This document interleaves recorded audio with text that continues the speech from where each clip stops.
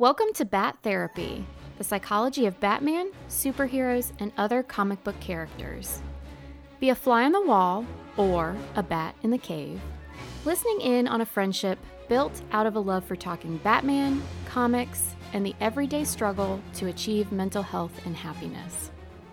We are your hosts, clinical psychologist Dr. Amelia Brown, and comic enthusiast and nerd aficionado Keaton Hopkins.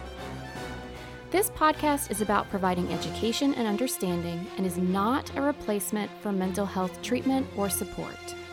If you're needing help, go to bat-therapy.com for resources.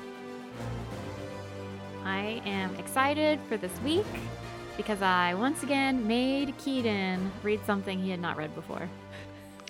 Yeah, so doing this podcast has made me realize how behind on comic books I am. There's so many amazing runs and graphic novels that I have not read yet, and so it's been a lot of fun just going back in and catching up. I actually subscribed to the DC Universe app that has all the different comics in it, and so we kind of share that and we're able to read comics, and I think it's been a good time. I think that's what actually got me not to create a free ad for these people. Jeez.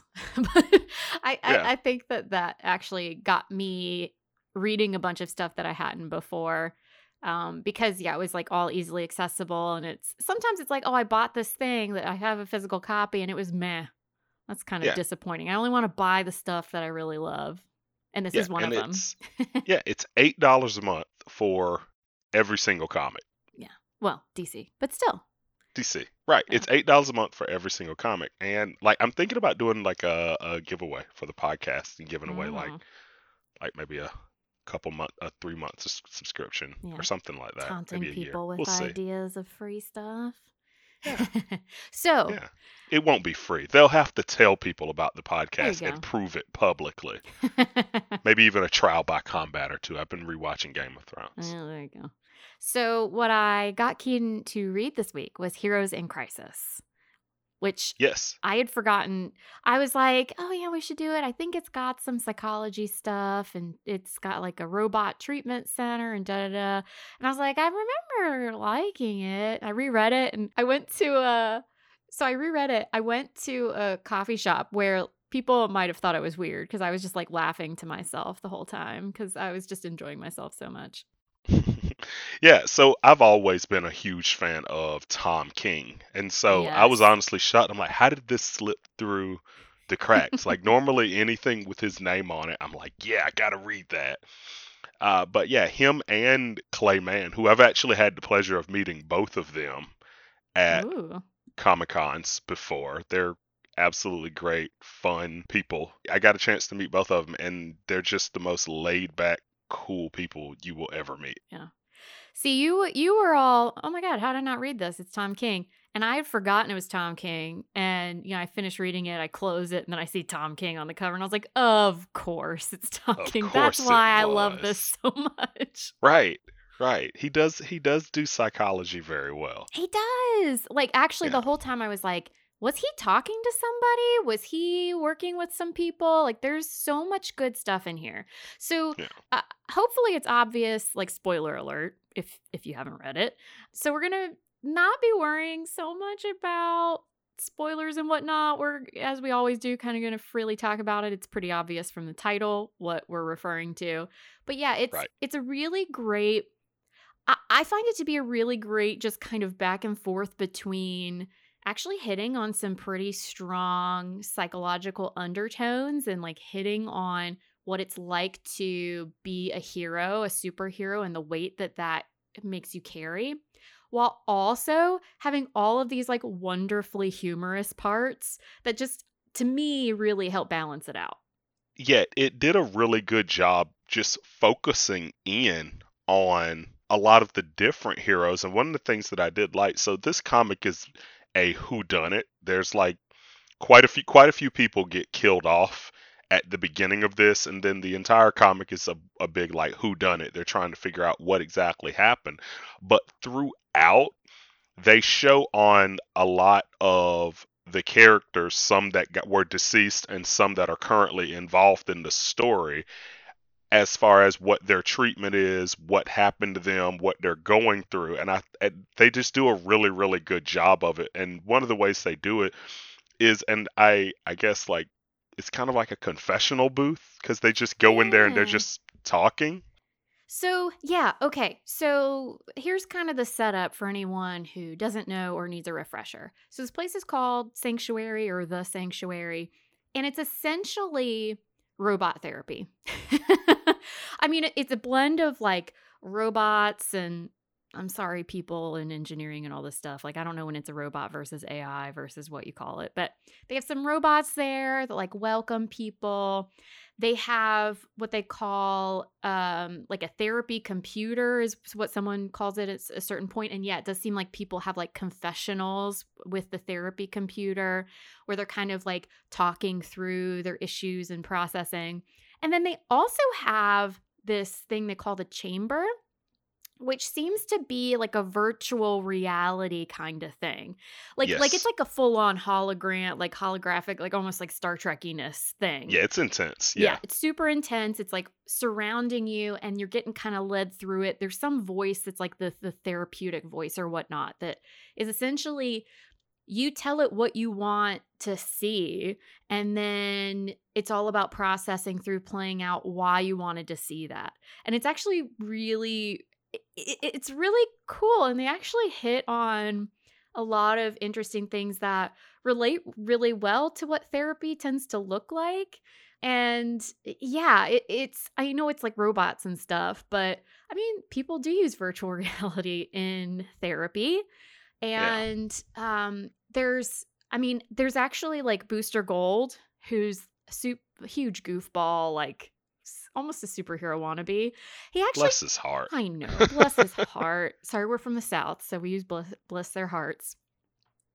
He actually, when he's doing the virtual reality, he wants to see himself. And he ends up talking and arguing with himself and like going through this whole thing. And it's very empty chair technique, which is essentially like pretending there's another chair and you envision someone. It can even be a part of yourself or a you from a certain part of your life that you then essentially imagine talking to in order to process things. And he literally does it in the VR chamber, which is really cool. So yeah, it's super cool stuff.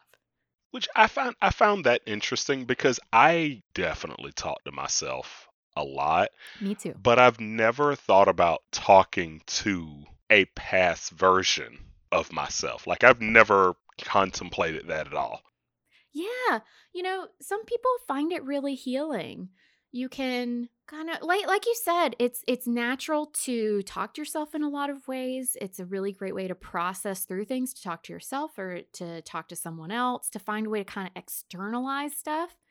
But also, let's say like one example that comes to mind is someone who might have been abused as a child Right. and never got, especially if there was like neglect or the abuse was happening within the family and never got that true parental comforting and connection, or what we tend to think of as coming through a parent.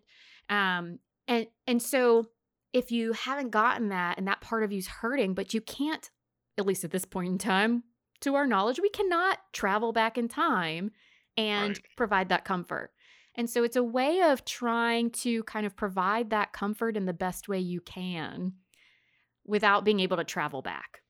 Okay, gotcha. So one of the things that I was thinking about, I'm glad you said that, is because I was sitting here thinking, like, is the reason I've never done that because I'm not a fan of of of younger me, right? Like, I don't want to talk to that guy, Ooh.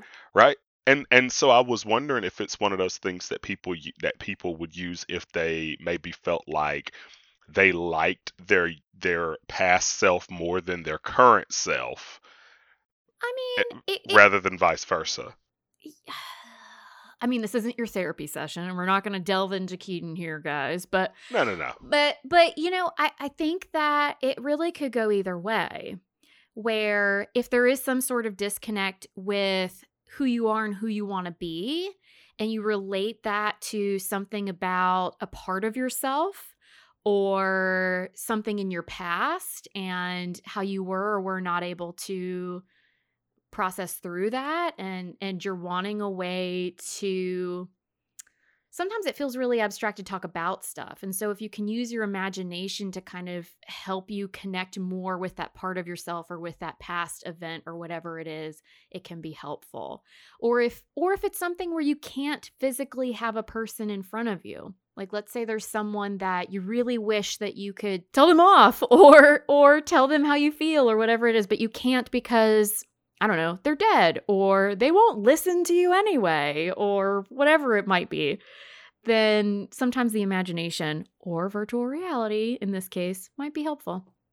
And so this program is called Sanctuary, and it was made by the big three: Superman, Wonder Woman, Batman. They all came together collectively and put this together. And the big idea is it's a place where heroes can be completely alone, and more than that, completely anonymous, and all the information is extremely confidential. Like, to the point where because it's a whodunit, Superman keeps going, all right, Bruce, wait, you say it's deleted immediately after people share stuff with the robots, but we know you keep it somewhere. You're Batman. He's like, no, I don't.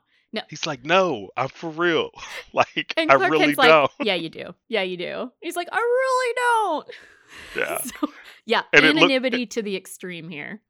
And it looks even worse because at one point he's like, don't you have kryptonite in your belt right now? And he's like, no, not right now. And then later on you find out, yep, he definitely does.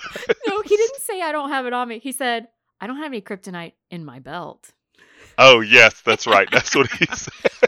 Technically the truth. There are so many great things. Like, you will chuckle throughout this comic. Like, I promise, it's a wonderful comic if you haven't read it. It's so great. Like, all those moments between the big three are phenomenal.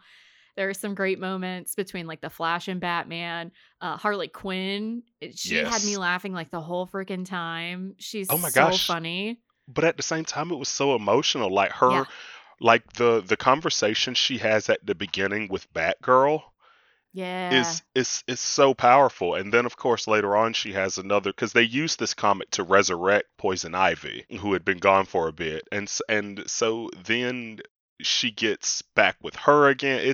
They do a little bit of everything in this, and it's good because it's 9 issues long, so it doesn't feel rushed, but at the same time they get a lot done. And like I said before, one of my favorite things about it is you really get the superhero confessional booth. Oh, it's so good. It was one of my favorites because, like, even Superman, when he goes in, he's like, I can't do this. Like, he's sitting there talking to himself. He's like, well, I'm Clark Kent, but I'm also Superman. And he's doing this back and forth to the point. He's like, all right, I got to get out of here. I can't do this. This is ridiculous. So good because he's like, I had to make them different because I didn't want people knowing who I was. And so am I essentially like Superman downplaying myself to be imperfect as Clark Kent, or am I Clark Kent trying to make myself into perfection for Superman? And it's so good.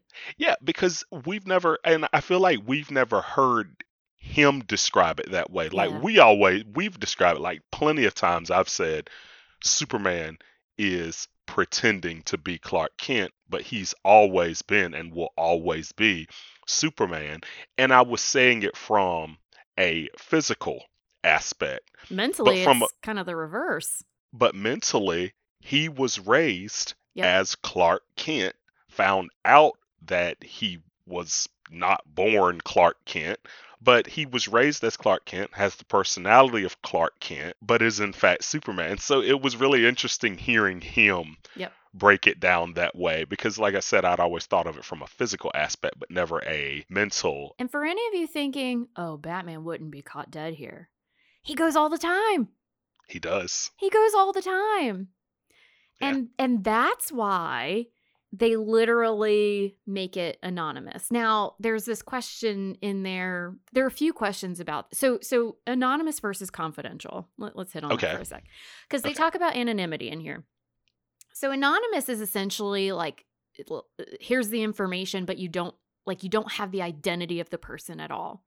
So here they really are trying for anonymity. I mean, you're You're deleting all the information the second it's processed by the robot enough for the robot to respond with whatever. And you're given this like cloak and mask that you can wear around everywhere, and you don't even have to leave your room if you don't want to. You can just interact with the computers. Like, it's really up to you if people know your identity at all. And so there's a whodunit. All these people die. They die at the sanctuary. Right. And the problem is that they don't even know who else might have been there because of the anonymity.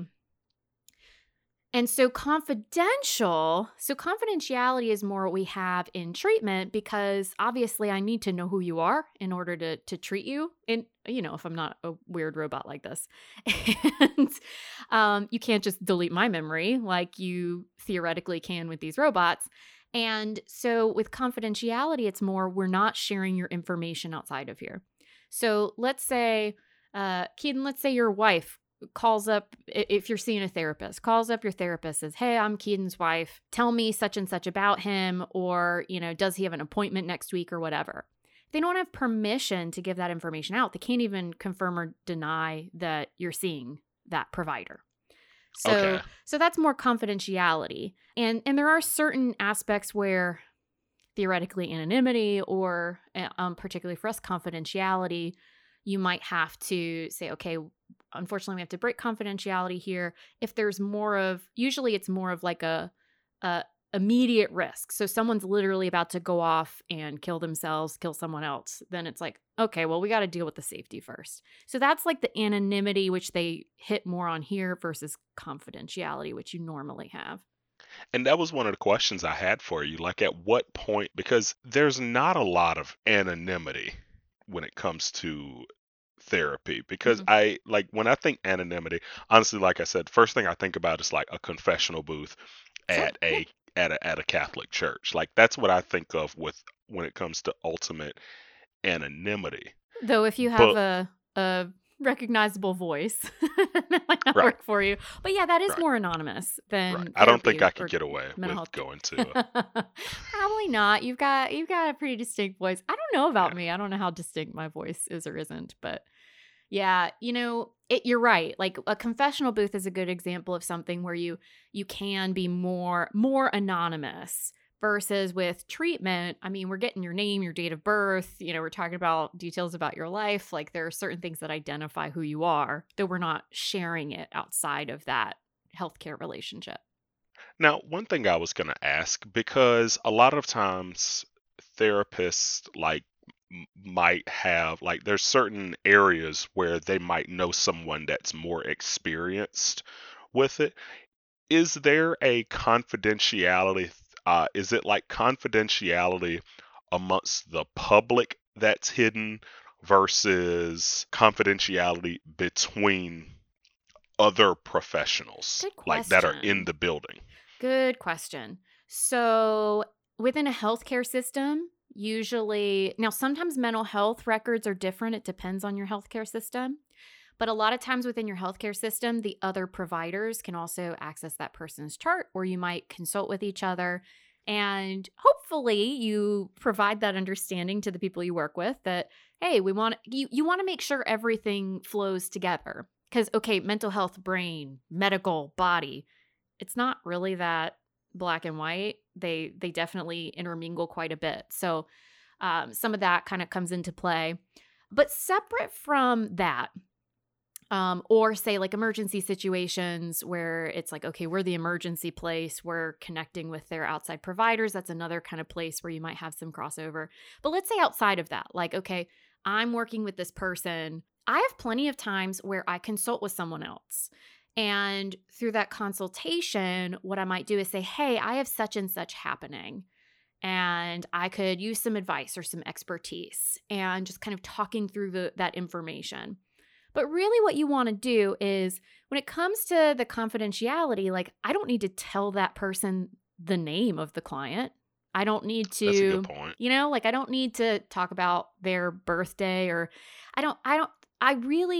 it's best to just give the information that's going to be helpful in terms of them supporting me and making sure I'm providing the best care to this person. So, hey, your expertise can be helpful here's the information that you need as that expert to help me. And it's usually more about, let me describe the symptoms or the situation that this person's mentioning. It's not like their name, or you might avoid things like their demographics, like where they live, their name, their occupation, if that's going to be identifying, et cetera, et cetera. I remember like how serious they take confidentiality. I used to volunteer at the hospital for a while. I was a candy striper, and what I did, I helped transport patients. And whenever you would transport patients to another area of the hospital, they would always say, hey, here's their chart. You cannot look at it. I always thought it was kind of strange that they were giving these instructions to a high schooler and telling them not to do that. Like, it's kind of interesting that you trust me like that, but I did make sure to never do that.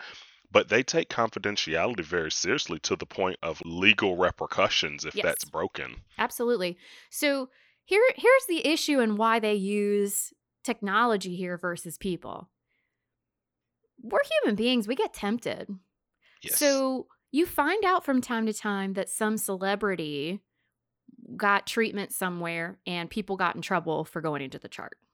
Mm-hmm. People get curious. People, it's not like if you work somewhere and you're able to like access charts, it's not like you go enter a name and it says, do you have permission or you don't have permission. Like if you have a certain level of permission, then you can go in. However, now that things are computerized, the system tends to track who's been in a person's chart.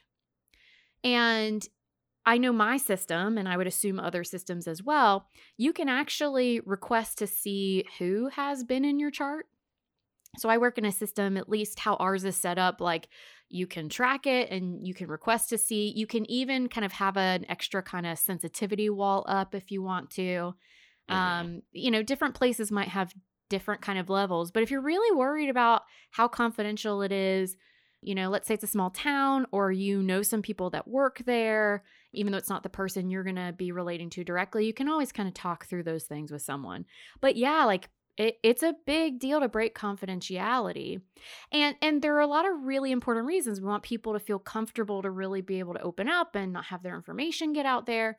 But what I found really interesting in this story is so once again, this was anonymous. They were trying to keep it anonymous. But there's actually someone in this story who struggles because they keep hearing other people struggle too. There are other people who can relate to how you're feeling and doesn't believe it because the place is so anonymous. Yes. And I found that so interesting. Yeah, that was very interesting. And he essentially breaks confidentiality because he gets into the system. And this is where it got weird, and it kind of bothered me in it, because he was sending this information to Lois secretly. Mm-hmm. And so this is what I didn't like here. Lois straight up writes an article and makes it public. And I felt like that was weird. I'm like, okay, you're with Superman. He's trying to keep it closed off.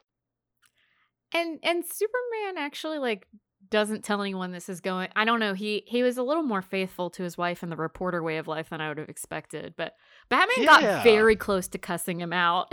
Because essentially, like, oh, Lois sees the information. She says, well, I'm going to write an article on it and release it to the public. And it's like, I don't know if she should have done that. Like, I didn't know how I felt about that. So here's something that I think was a good point that she mentioned.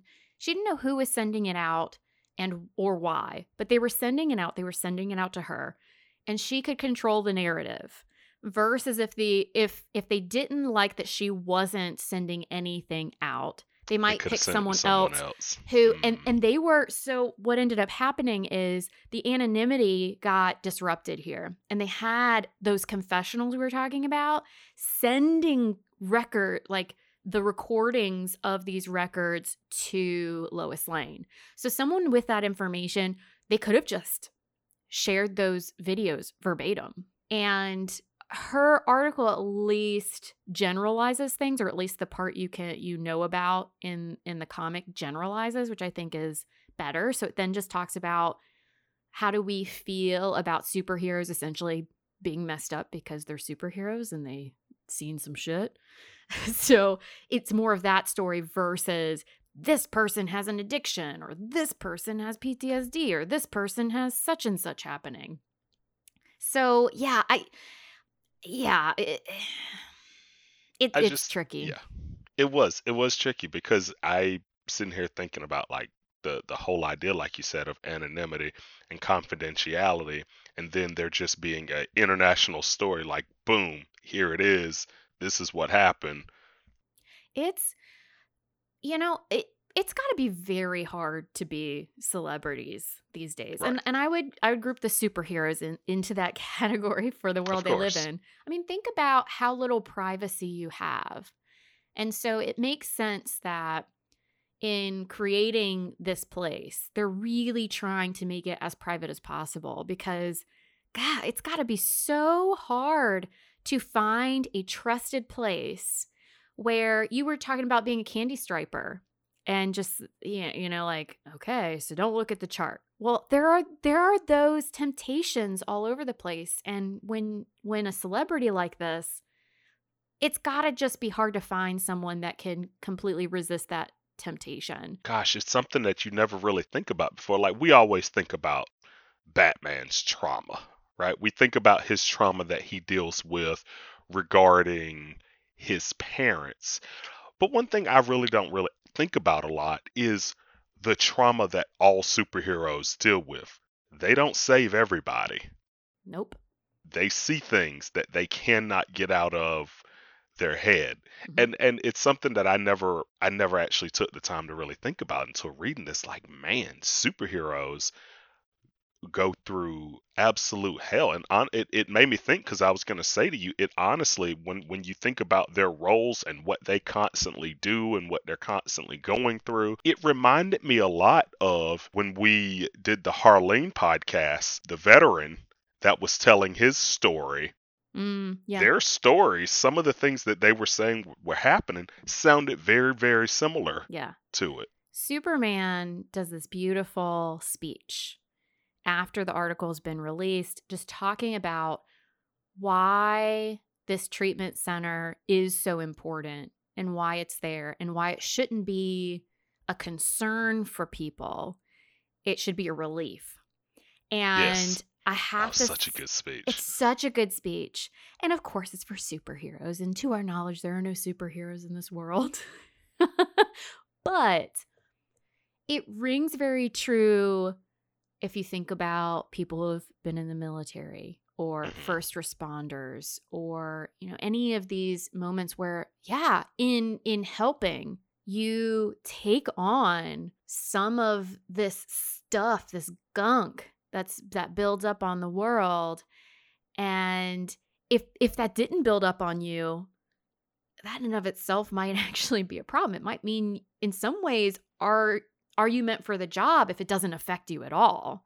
Because then why are you in it if not to, help people and care about people and whatnot? So it's almost like this, of course this is going to happen. This is us trying to handle it. You want us going to places like this.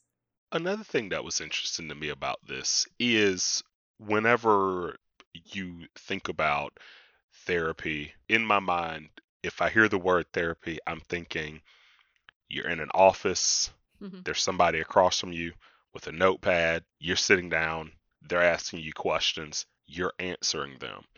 But this was very different because essentially all it is a room for them to work things out. Yeah. Because they go in, it's like, hey, whatever you need, we're here. Because there's no actual human therapists at this location. There's like some automated robots that might have some AI, but everything they're going through is like, okay, this is where I need to go right now. This is what I need. And they're working through it by themselves. They do get prompts. Yeah. There are prompts within the computers and whatnot. Right. But yeah, and I mean, that is essentially what a lot of treatment is, trying to help a person be able to manage what they're going through. Because even if you're going through really intensive treatment, you're the only person that's always there with you.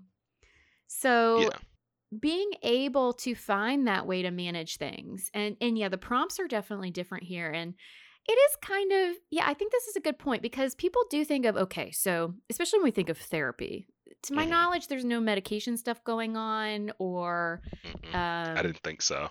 or any other kind of treatments outside of, it was mostly like talk therapy and kind of related things in that vein. But a lot of times with talk therapy, people think, okay, so there's a couch. You're sitting, I'm lying down. Like people think a lot of times like the super old school kind of version. Like, okay, so you've got a notepad and you're kind of writing things down or we're just like sitting in a room. It's your office. Therapy can look a whole heck of a lot of different ways. Walk and talks,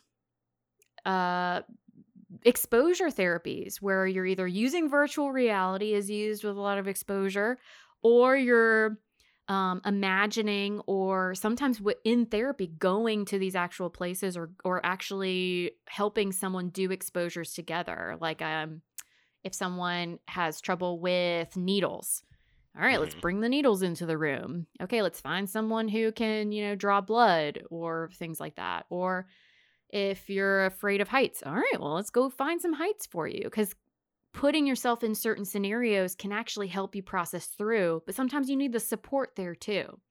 So therapy can look a lot of different ways, but a large majority does tend to be that you're sitting in an office kind of thing.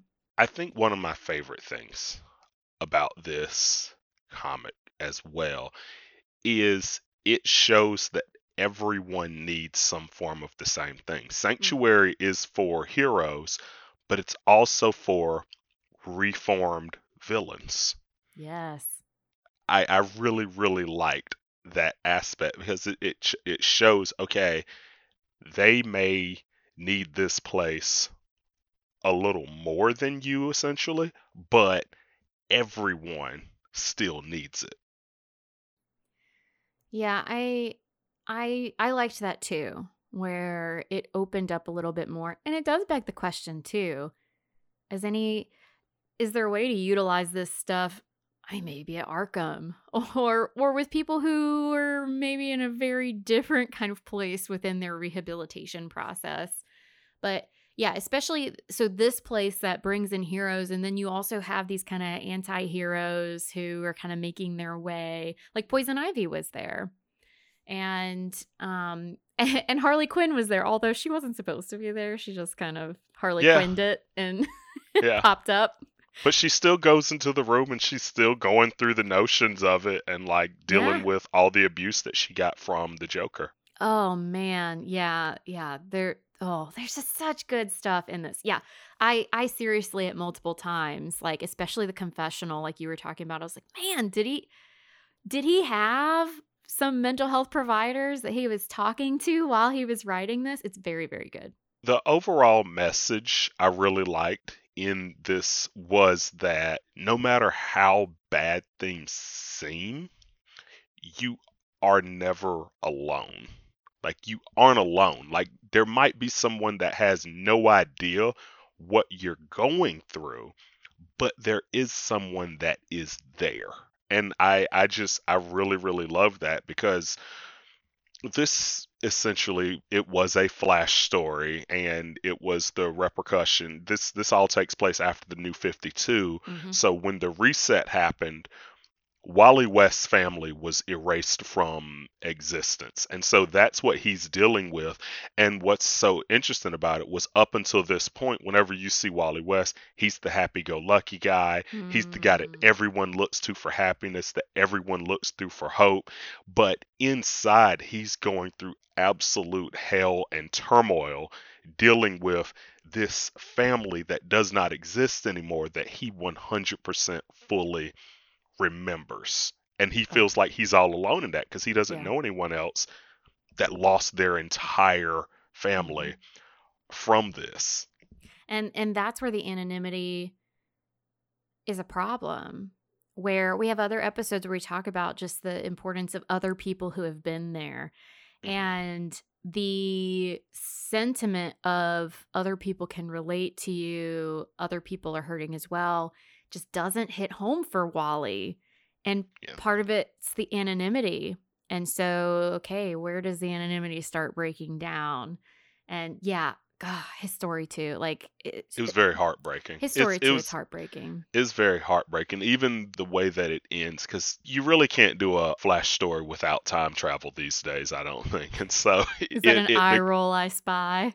it is a little bit of an eye roll because it's just the Flash beats a lot of the same dead horses a lot, and the thing that's bad is I still love the Flash, and I still will watch it and listen to, but even like at the end of this, like a year or so later in the Flash run, you find out because the big whodunit reveal is that the Wally West was in fact the one that did this, but it was completely by mistake. Yeah. But a year later in the Flash comic books, it's revealed that guess who? Reverse Flash was behind it all along. Are you serious? I didn't know that. Yes, and then but also like Reverse Flash was the one that did it, and also like I always forget that Savitar was trying to escape from the Speed Force, and he had some hand in it, and so it Flash stories do that so much. It's I'm like shaking something my with time head. travel, something with Eobard Thawne and Reverse Flash. But if you read this by itself, it's a very beautiful thing. Yes. And because Wally even points out in everything, he actually like points out all the issues that come with the time travel. Which I felt was like a nice nod to how ridiculous Flash can get with stuff. Which is what hurt him even more, because these heroes that he mistakenly murdered, he essentially talks about how he doesn't want to create another Flashpoint by mistake, so he can't go back in time and save them. Yes, that's right. I forgot about that. Yeah, and they essentially at the end talk him out of suicide, more or less, because he's trying to close the loop.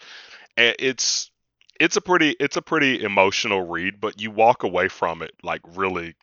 It was one of those, even though it was deep, I really walked away from it feeling good.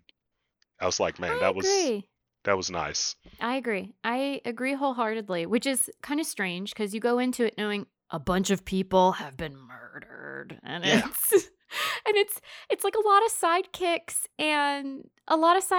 and so you've got all these heroes that are hurting from it, and it's their safe place.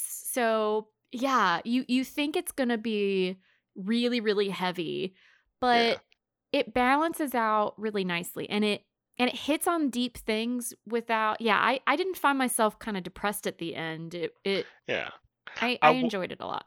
I was sad. So one of the things they do here too is you get to know the victims quite a bit. Like you get to see what they're being treated for and what they're dealing with. Because some of them I hadn't even heard of them before. Like the Cro-Magnon man and all like some of them I hadn't even heard of. But I was so sad because I got their stories, and then it always ends with them dying. You're like, oh, can't this one live? Oh, come on. Right? I'm like, actually, I wanted to read up on this guy.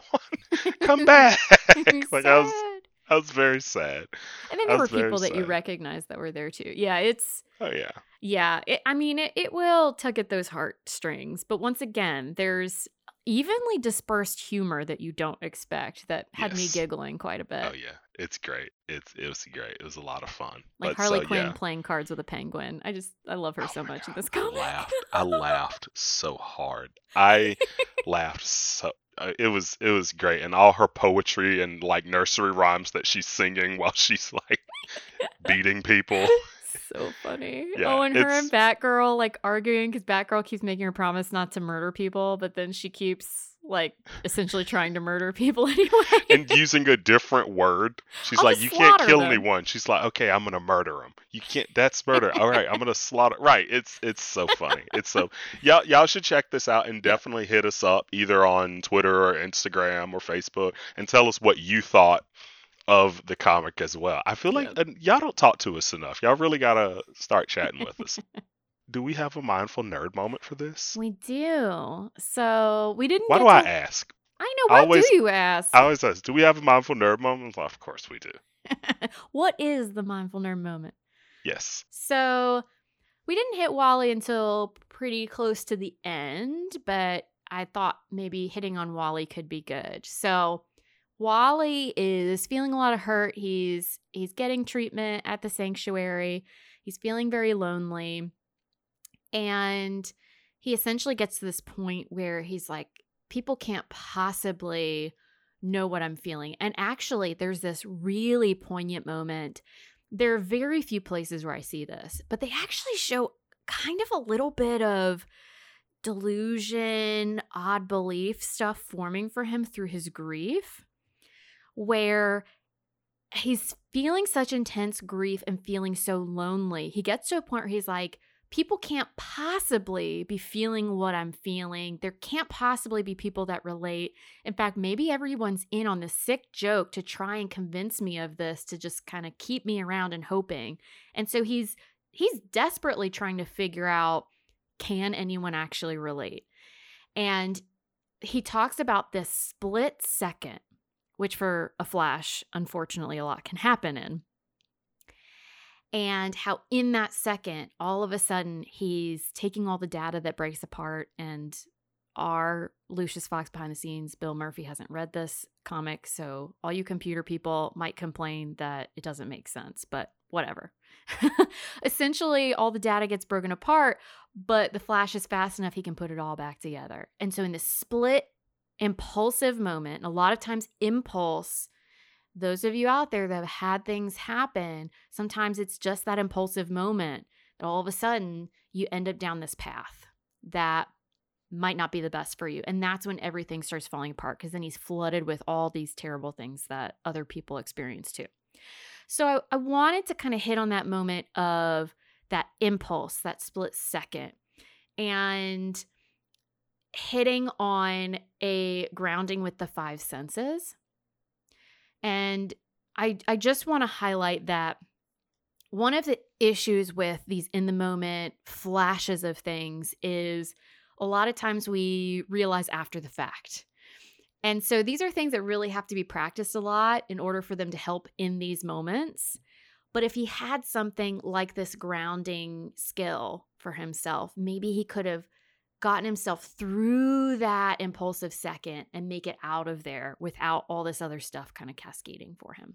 So that's what I want us to put our mindset into, is you're Wally, you're feeling alone. People can't possibly be feeling this too. This is all a setup. You're getting to that split second. You're building up to the split second where you're about to take that anonymity, throw it out the window, and then all this bad stuff happens.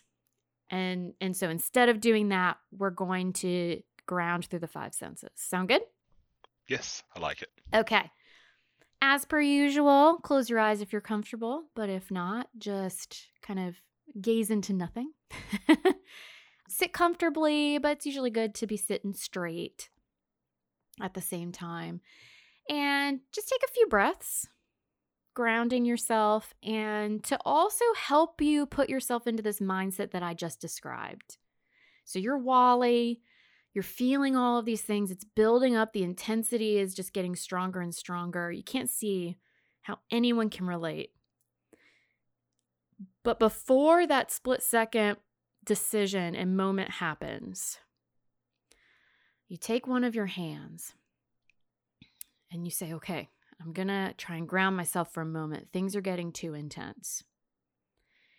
And so you're going to count with your hand as Wally. And with your thumb, you think, okay, let me look for one thing I see around me. And you look around your room that you're in at Sanctuary, and you notice something in that room, and you just fully take in the sight of that thing as if you've never seen it before. How the light hits it, the shape it is, the colors, any textures that you seem to see, where the light and the shadows hit, all of those different things, seeing it as if for the first time. Then you take your pointer finger and you focus on touch. Let's say you're sitting on your bed in that room and your hands are just lying by your sides on the comforter. You pay attention to how that comforter feels underneath your fingertips. You start to move your hand around just to really get that sensation, really take in that sense of touch with the comforter as if it's for the first time. Then you go to your middle finger. You focus on one thing that you can hear in the room. It might be something within that room. It might be something that you faintly hear outside of that room. But you really try and focus in on one sound. Might be the sound of a clock. Might be the creaking in the walls or the floor. Might be the whoosh of the air conditioning or a fan. Maybe you hear an animal fluttering or chirping outside. Whatever it might be, honing in on one sound as if for the first time. Then you focus on your ring finger and smell. And trying to see if you can pick up a smell in the room. It might be a fabric. Maybe it's the soap that you used that morning to wash your hair or your skin. But trying to focus in on one smell that you notice and taking it in once again as if for the first time. And then finally, with your pinky finger, pay attention to taste.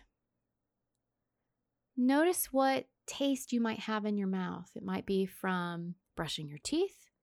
It might be from a drink or a meal you just had. It might just be an unfamiliar taste that you can't really pinpoint to anything. But try and focus in on taste, a taste in your mouth that you might not have been noticing before. And taking it in once again as if for the first time.